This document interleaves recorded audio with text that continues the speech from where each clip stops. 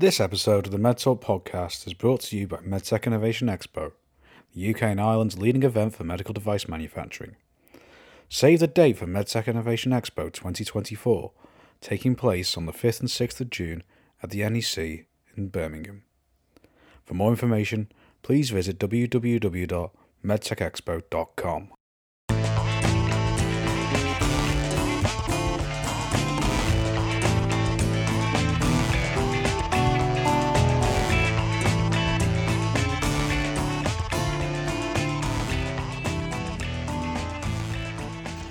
Hello and welcome to this episode of the MedTalk podcast, where we discuss the latest issues in life sciences.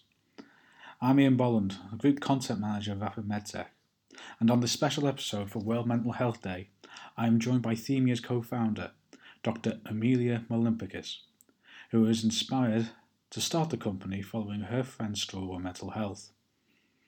So on this episode, we talk about the video game aspect to the Thymia platform, the role of AI in addressing mental health concerns, as well as attitudes towards mental health provision as part of a wide-ranging conversation relating to AI's use in helping to treat mental health.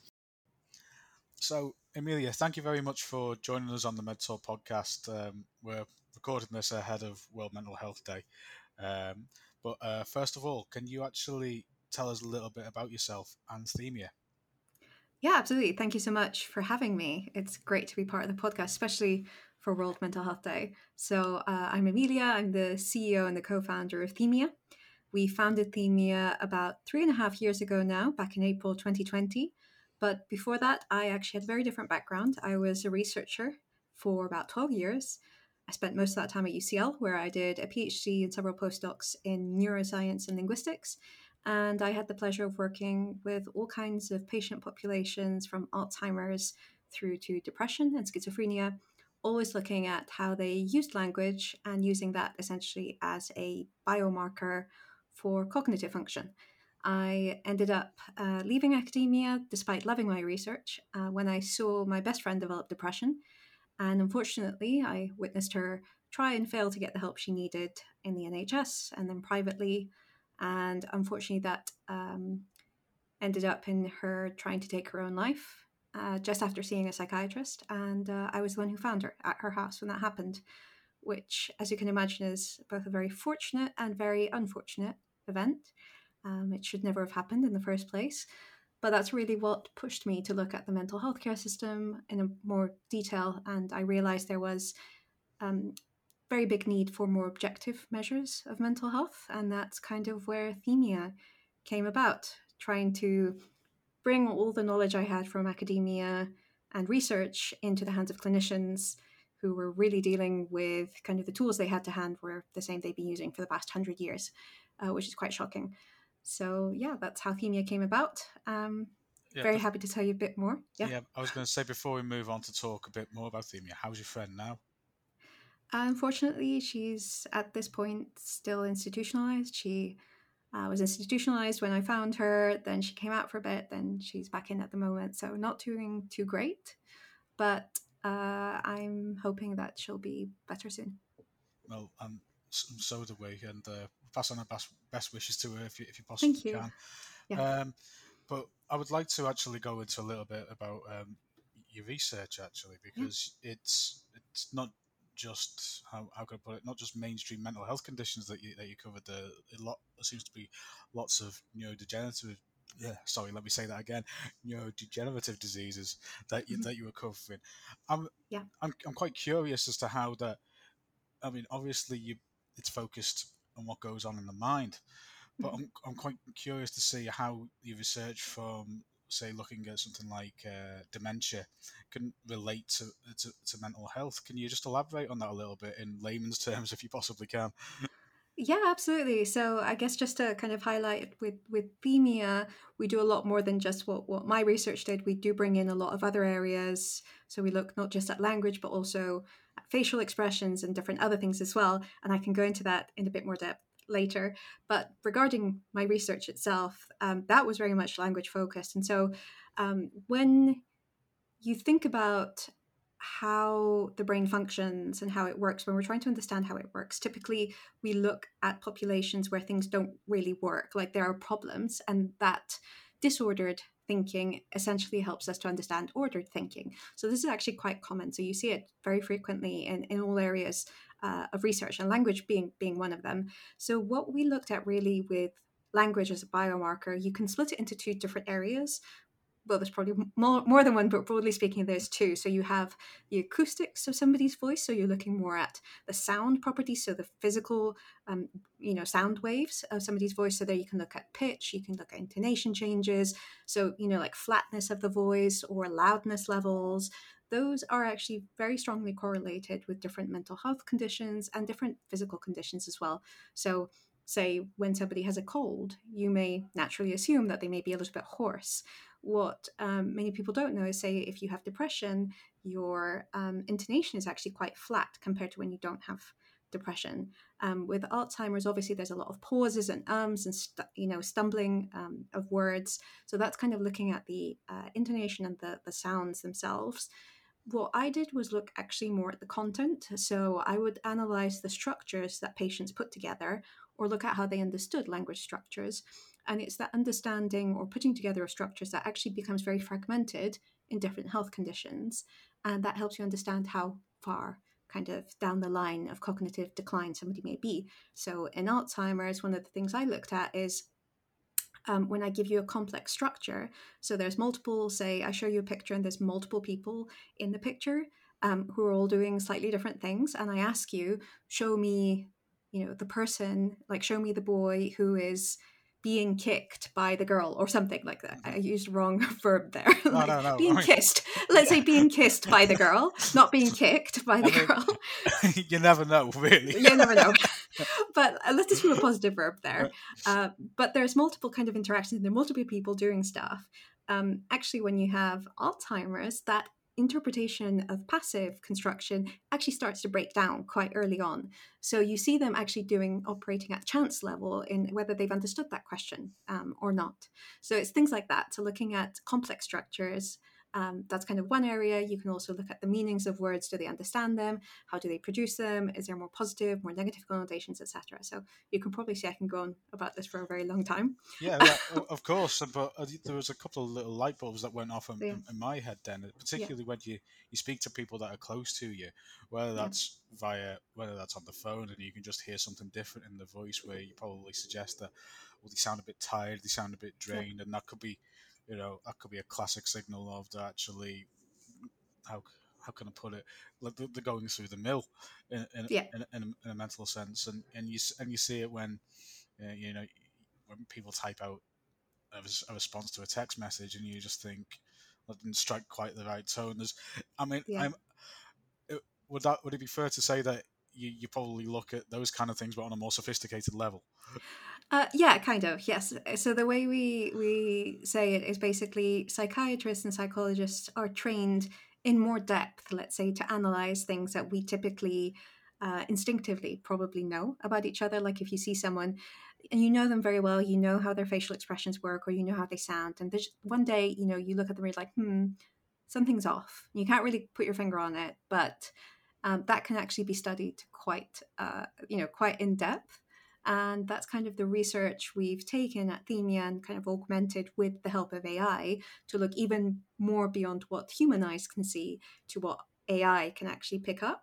And so you're just augmenting that already existing research, and much of that research is, relying on kind of human perception. That's how it started. Yeah. Yeah. Oh, okay. We'll come on to the role that AI can have uh, in a moment, but I'm curious to find out about your specific AI or machine learning, because I'm wondering Mhm. what exactly have you managed to train Themia to do, in terms of assisting medical professionals when it comes to diagnosing, depression or other mental health illnesses.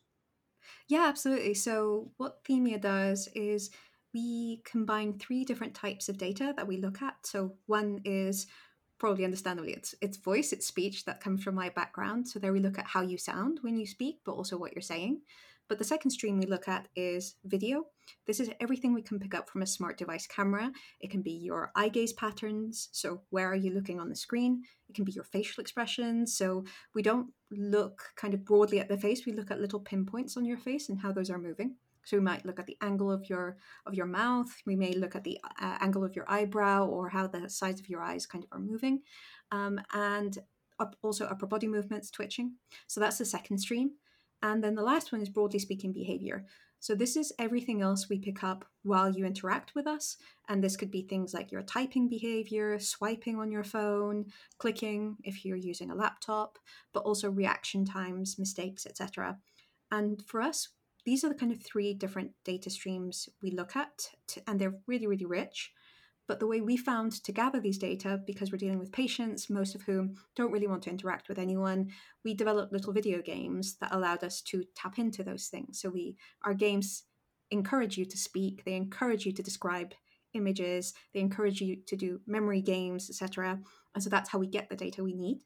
And then what we've been able to do is we've been able to actually see through these data, our AI models can pick up whether someone may indeed have something like major depressive disorder, but also generalized anxiety. Most recently, we've started branching out to ADHD as well. But more interestingly, we've been the first company to be able to look at the symptoms of these conditions as well. Ultimately, a clinician doesn't necessarily need much help in diagnosing. If you're a GP, probably you will need a lot more help. But if you're a psychiatrist, you don't really need that help in diagnosing depression. You need help in understanding what the particular symptoms are, because that's ultimately what you want to treat. So you want to see if the person has fatigue, mood swings, a loss of interest in doing stuff, attention problems, concentration issues, and that's what really you're treating. So that's what we measure. And then what we're able to do is we can tell the clinician, okay, these are the particular symptoms, this is their severity. You decide what you want to do in terms of treatment, and we'll help monitor whether that treatment is having an impact on the actual symptoms. For GPs, you can go a little bit earlier, then there we can help a little bit more with the actual assessment of the condition. But we've also recently expanded beyond clinical health into mental well-being as well. So you can probably imagine if you have an AI model or a system that basically, through just 20 seconds of speech, can detect whether you're fatigued or whether you're stressed, that becomes very relevant to a lot of people, not just people with depression. So we've actually started selling these wellness level tools also to employee assistance providers, so EAP providers, but also to large employers, to mental wellness providers, so they can tap onto that slightly lighter touch element that is relevant to a lot of different people as well, who may otherwise be considered healthy.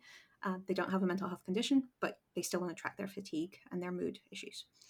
I find it fascinating because it actually looks as though it's a tool that can basically accelerate the rate to find out that you have depression or Yep. whatever. Because, for example, I mean, you can having been through the system in CBT, when you actually try to tell someone that there's something wrong with you when they don't necessarily know, it's actually hard to articulate in the first place. So just exactly what's going on inside you. So having a tool that can actually just pick up traits like that, I can imagine is incredibly useful for someone who's on the other side of the desk, shall we say? Absolutely. But I'm curious in terms of how this can be used as an educational tool as well, because I imagine that the scope there for actually for it to be disseminated throughout the population in terms of actually identifying people who are struggling in one way or another. I can imagine that the capacity for this to be used is absolutely massive. Yeah, absolutely. I mean, you can look at it at so many different levels. One of the things that I find really fascinating is a tool like this that basically provides objective handles or objective data points that someone may have a mental health condition is effectively showing that that mental health condition is real, quote unquote, but that it's not just in the person's head. You can point to it with statistics, you can point to it and say, look, these tools are picking it up. That alone could have such a big impact on mental health stigma and the bias we find, like when a woman goes, for instance, to a GP and complains about mood or complains about something, more often than not they'll just ask, oh, Are you expecting a period, or are you close to the menopause? They'll dismiss that very frequently. So that's not just stigma, it's also bias. When you have a tool like this, you could actually help to negate that, or you could help overcome that. It's also very helpful for showing individuals they may indeed need a bit of help, because sometimes people don't want to actually reach out for help. This could help in kind of showing, oh, it's okay to reach out for help, and this is real, and you could get a lot of support for what you're going through, essentially. So there's all those different layers, and then there's also layers of helping. You mentioned earlier people who may not be able to express themselves as well. That includes children. It also includes the elderly people. It includes people who can't speak the language very well. It also includes quite, not exactly niche, but quite lesser spoken about individuals, say highly autistic individuals who just are nonverbal. If you have other ways of getting at the condition, say, of depression or anxiety, by looking at their eyes instead of relying on just what they're saying, that's super powerful and could have such a big educational impact as well. I mean, it feels like there's a little bit of confirmation bias in what you're saying to me here, because like, it's fair to say that people are talking about it a lot more now. I think attitudes are changing in that sense. I certainly, amongst a group of male friends that I have, I think we talk about it probably way more than our dads have, 30 years ago, for example. I don't think it even would have factored in their vocabulary. But whenever one of us has been struggling, for example, you always hear phrases like just something not right in their eyes, or the fidgeting, or like people are starting to pick up on these kinds of things. Whereas but I'm also curious about the video game element, because as you say, it's another way of expressing yourself. Is it a case of almost like putting a controller in someone's hand and the way they go, or can you just give us a little more insight into that? Is it as simple as you being asked to play a video game? Yeah, it is actually. And unfortunately, we haven't been able to build like super, super complex, sophisticated video games because we've been focusing more on the AI side. But we have built like very small little card games, games where you teach a little alien, like it's a friendly little blue alien, you teach him how to speak your language. And so you're teaching him words, he's learning, he's making mistakes, you're correcting him, etc. It's our way of getting voice data from you.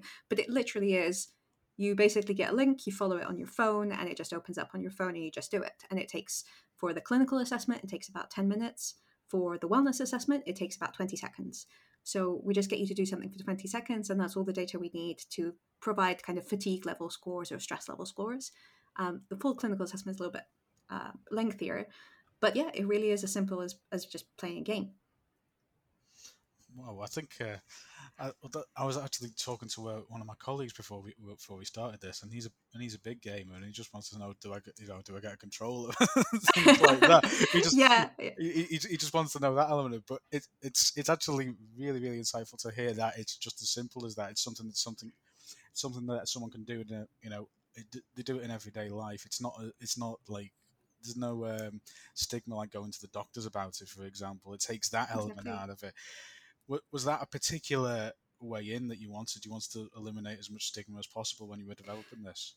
Yeah, absolutely. I think, I have to say that I was a little bit biased coming in because I am a massive gamer. Like my parents like to tell me that before I could actually speak, I was playing Game Boy, like the old like brick Game I Boy. remember. I remember. Yeah, I was playing Super Mario before I could talk. But I came in kind of like being an avid gamer, but I actually had worked with a gaming company prior to Thymia for about a year while I was still doing my research. I worked as an advisor for a gaming company, and I was helping them basically make the game levels progressively harder based on neuroscience and linguistics. And at some point, I realized that in so doing, you could actually manipulate the game mechanics a little bit to target a particular type of dementia. And so I mentioned this to them, and I was like, well, actually, my research is looking at dementia right now. If you tweak this a little bit, you could help spot this type of dementia way earlier. Would you want to try it? And they were just like, no, we don't really want to do that. We just want to focus on making money and making this work. I was like, okay, fine, great. But it was kind of that light bulb moment. And then this happened with my friend, and I realized, well, I've seen this work or that it could work with games. And she was also an avid gamer. And even when she was very depressed, she would play video games. So I thought, well, why not try it? And maybe this is a really nice, simple, non-stressful way of engaging with people who do not want to engage with almost anyone. And actually, it worked really, really well. So we've had over 90% engagement with people with depression, with anxiety, also healthy individuals. Actually, people with depression respond better than healthy individuals to this. They stick with it a lot more. It becomes part of their routine, and they get a lot of comfort from it. And it's non-threatening in any way. Like, we built it so it's beautiful, it's calming, all the colors are specially chosen so that they produce calming effects, and people seem to really, really like it. So it's now been tested on over 6,000 people across various languages, various geographies, ethnic backgrounds, cultural backgrounds, socioeconomic status, and overall everybody responds really well from the age of 18 through to 93. It's worked really well. So even 93-year-olds can play it. I mean, there was actually one little bit there that fascinated me in terms of, it's almost as if that it's like the old adage: if you're close to the scenario or have experience of dealing with these kind of symptoms, and this goes for physical health as well as mental health. If you're that close to it, you tend to come up with the best ideas of trying to address it as well. I mean, if we can just touch upon wider mental health treatments and innovations at the moment, I think for me, I think it's since the pandemic, especially since the first lockdown, people have been starting to talk about it a lot more. I think there was a gradual increase in mental health awareness before then, but it seems to have, you know, shot up a little bit more with the pandemic. Has technological innovation and attitudes followed it quickly enough, in your opinion, or is there still a lot more to do, or is it both? No, absolutely. I've said this quite a lot in the past. I think we were in some ways very lucky to have founded Themia around about well, not around about, right at the start of the pandemic. Mm-hmm. Of course, we weren't selling, we weren't, working with clinics during the pandemic. We started after. But what's happened is we've certainly seen an increase in acceptance of technology way faster than I would expect we would have seen before the pandemic. Like, also the shift to telehealth, that's been massive. Like, in mental health, up until before the pandemic, 95% of all therapy sessions were held in person. During the pandemic, obviously, everything became digital. But after that, almost 90% of doctors and patients actually prefer to continue to do this virtually. And that's meant that tools like ours fit very nicely alongside telehealth, because you can monitor the patient remotely at home. They, just before their session, they can get a link, they play the games, and then the results are sent to the clinician, essentially. So it's made it very, very easy to adopt. I would actually say that what's it's been beneficial but also detrimental has been the rise of ChatGPT and generative AI. Mm-hmm. Up until ChatGPT, you were seeing kind of like this really big, not bubble, not in the bad sense of a bubble, but this hype around AI and what AI can do. And you could see this in investment, you could see this in kind of like how people were approaching things, and people were really, really excited. Now we're seeing with ChatGPT, people are still very excited, but at the same time, there's this fear that's come in that's been really new. We've seen it actually being maybe potentially a blocking factor. So we've been talking to, this hasn't been with clinics, but it's been with other types of companies. We had started conversations kind of just as ChatGPT was kind of becoming big. And at some point, we found in some of these companies, they had imposed top-down bans on AI within the company because of ChatGPT, because they didn't know how to regulate it, how to deal with it. And it's just, all AI is bad, we're not using it, which is such a blanket problematic reaction. No room for That actually, nuance. yeah, no nuance at all. No, it's just like a hammer. Mm. No, we're not accepting any innovation. So that's been quite interesting, unexpected. But yeah, definitely the adoption has been way, way better than I expected would have been, say, 10 years ago, for sure. I'm just coming on to the point where you going on about, basically the sledgehammer approach and no AI at all.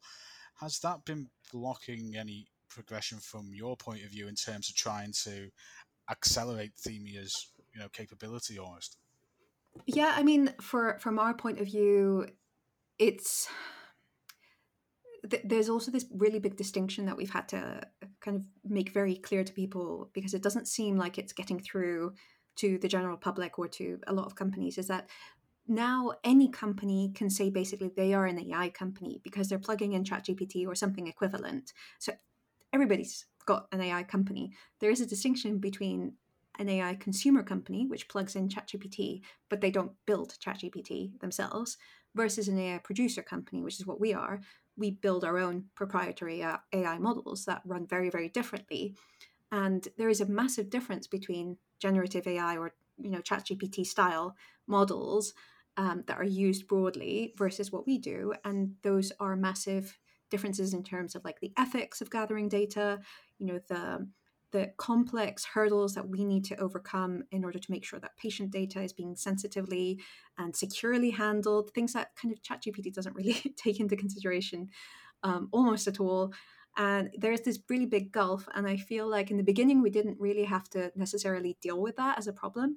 It has come into the light a lot more recently. And it's meant that, we need to be making sure when we're talking to people that they are very fully aware of the difference and the distinction. But yeah, I wouldn't say it's blocked us. I would say we've had to, deal with those kind of sledgehammer approaches sometimes to say, Yeah. we appreciate what you're doing, but our system is very different. And I imagine that obviously with a little bit of bias from yourself, that you would say that AI is probably one of the better ways of trying to tackle mental health conditions, even if it isn't the only one. Yeah, I would say so. Yeah, I mean, the big problem with mental health conditions has just been, up until now, there haven't been really any objective ways of measuring it, and that's the main problem with mental health conditions, is the subjectivity in people's assessment of it. It's meant also like there isn't that much knowledge at the less expert level, let's say, and also not much time. So a stat that not many people are aware of is that GPs actually, even though they are the first line of interaction with any mental health condition, at least in the UK, they can actually properly diagnose mental health issues in less than 50% of cases. So they're worse than chance at diagnosing a mental health condition. And yet they are the first layer of defense, let's say, of the healthcare system. So if you have a system that, like AI, that can create objective handles and can help give those GPs, more accurate indices, then why wouldn't you use it? It's like saying, the way we think of Thymia is like, think of it like a blood pressure cuff, but for your mental health. So in the same way that a blood pressure cuff monitors, say, your blood pressure, obviously, but helps you see whether somebody's healthy all the way through to when they're unhealthy, it helps the clinician but could never replace the clinician. That's exactly how we are with Thymia. We measure, we can help, but we wouldn't replace. And that's actually really big in the acceptance that we've had as well, I think, from clinicians. And just going back to the development of Thymia overall, I mean, I think you may have covered this in terms of from where you started from to where you are today. But how long from when you got the idea did it actually take to develop something that was tangible that you could present to someone and just say, like, this could really change lives? Yeah, I think I was very lucky in the sense of it was almost serendipitous that I had the idea for Themia just after what happened with my friend, and I was looking for a way to make it happen. And as an academic, I didn't really know how to make that happen. And I happened across an accelerator program here in the UK, Entrepreneur First, who specialize in bringing together people from different backgrounds to help them form companies. It's almost like Y Combinator, but a little bit earlier stage and UK and Europe based. Mm-hmm. And I joined the cohort, and that's where I met Stefano, my co-founder. He's got very different background to mine. He was originally a theoretical physicist. That's what he did his PhD in. And then he worked as a quant in large investment banks for about 10 years. And he's really the AI genius, if you'd like, behind Themia. I bring the neuroscience, the linguistics. He brings the AI side. We met, and that was a few months after what had happened with my friend. So we met in April 2020. We kind of created the company. We got our first bit of investment through Entrepreneur First within 3 months. And then within 12 months, we had raised our first pre-seed round, and that's what allowed us to actually build our data moat. We built out the platform fully, and so within 2 years from founding, we'd built basically everything we needed out. And in the past year and a half, we've been testing the models, trialing them out. We're now actually live globally in several clinics and with mental wellness providers. So we're in the UK, we're also in Spain, the US, Brazil, Nigeria, Kenya, Indonesia. So we've expanded pretty globally quite quickly. And yeah, I would say people think it's a lot harder maybe than it is to have an idea and to make it work. It's just about potentially finding the right co-founder and finding the right circumstances to make it work. But yeah, it was pretty quick. Okay, and before I ask the final question, which I always ask, I'm just wondering what you think of basically mental health provision in the UK at the moment. I mean, I think we come across a lot of people that are struggling to basically find a way in. Yeah. But I think you touched upon Themia potentially being that open door if it works properly. But it feels like there needs to be some kind of remodeling of the treatment pathway almost. Yeah, it's a very sad reality, but unfortunately most of UK health provision is locked within the NHS, let's say. So the NHS kind of handles about, I would say, I don't know, 90% of cases, and it just does not have the infrastructure and the funds to do that properly. So your first layer of defense is the GP, and the GP has maybe 5-10 minutes to talk to you. And if you don't go in explicitly with a mental health concern, they're never going to screen you for mental health. And even if they do screen you, then they're faced with the lack of kind of resources, and so they'll put you on a waiting list potentially. That now can be like years potentially, depending on the problem.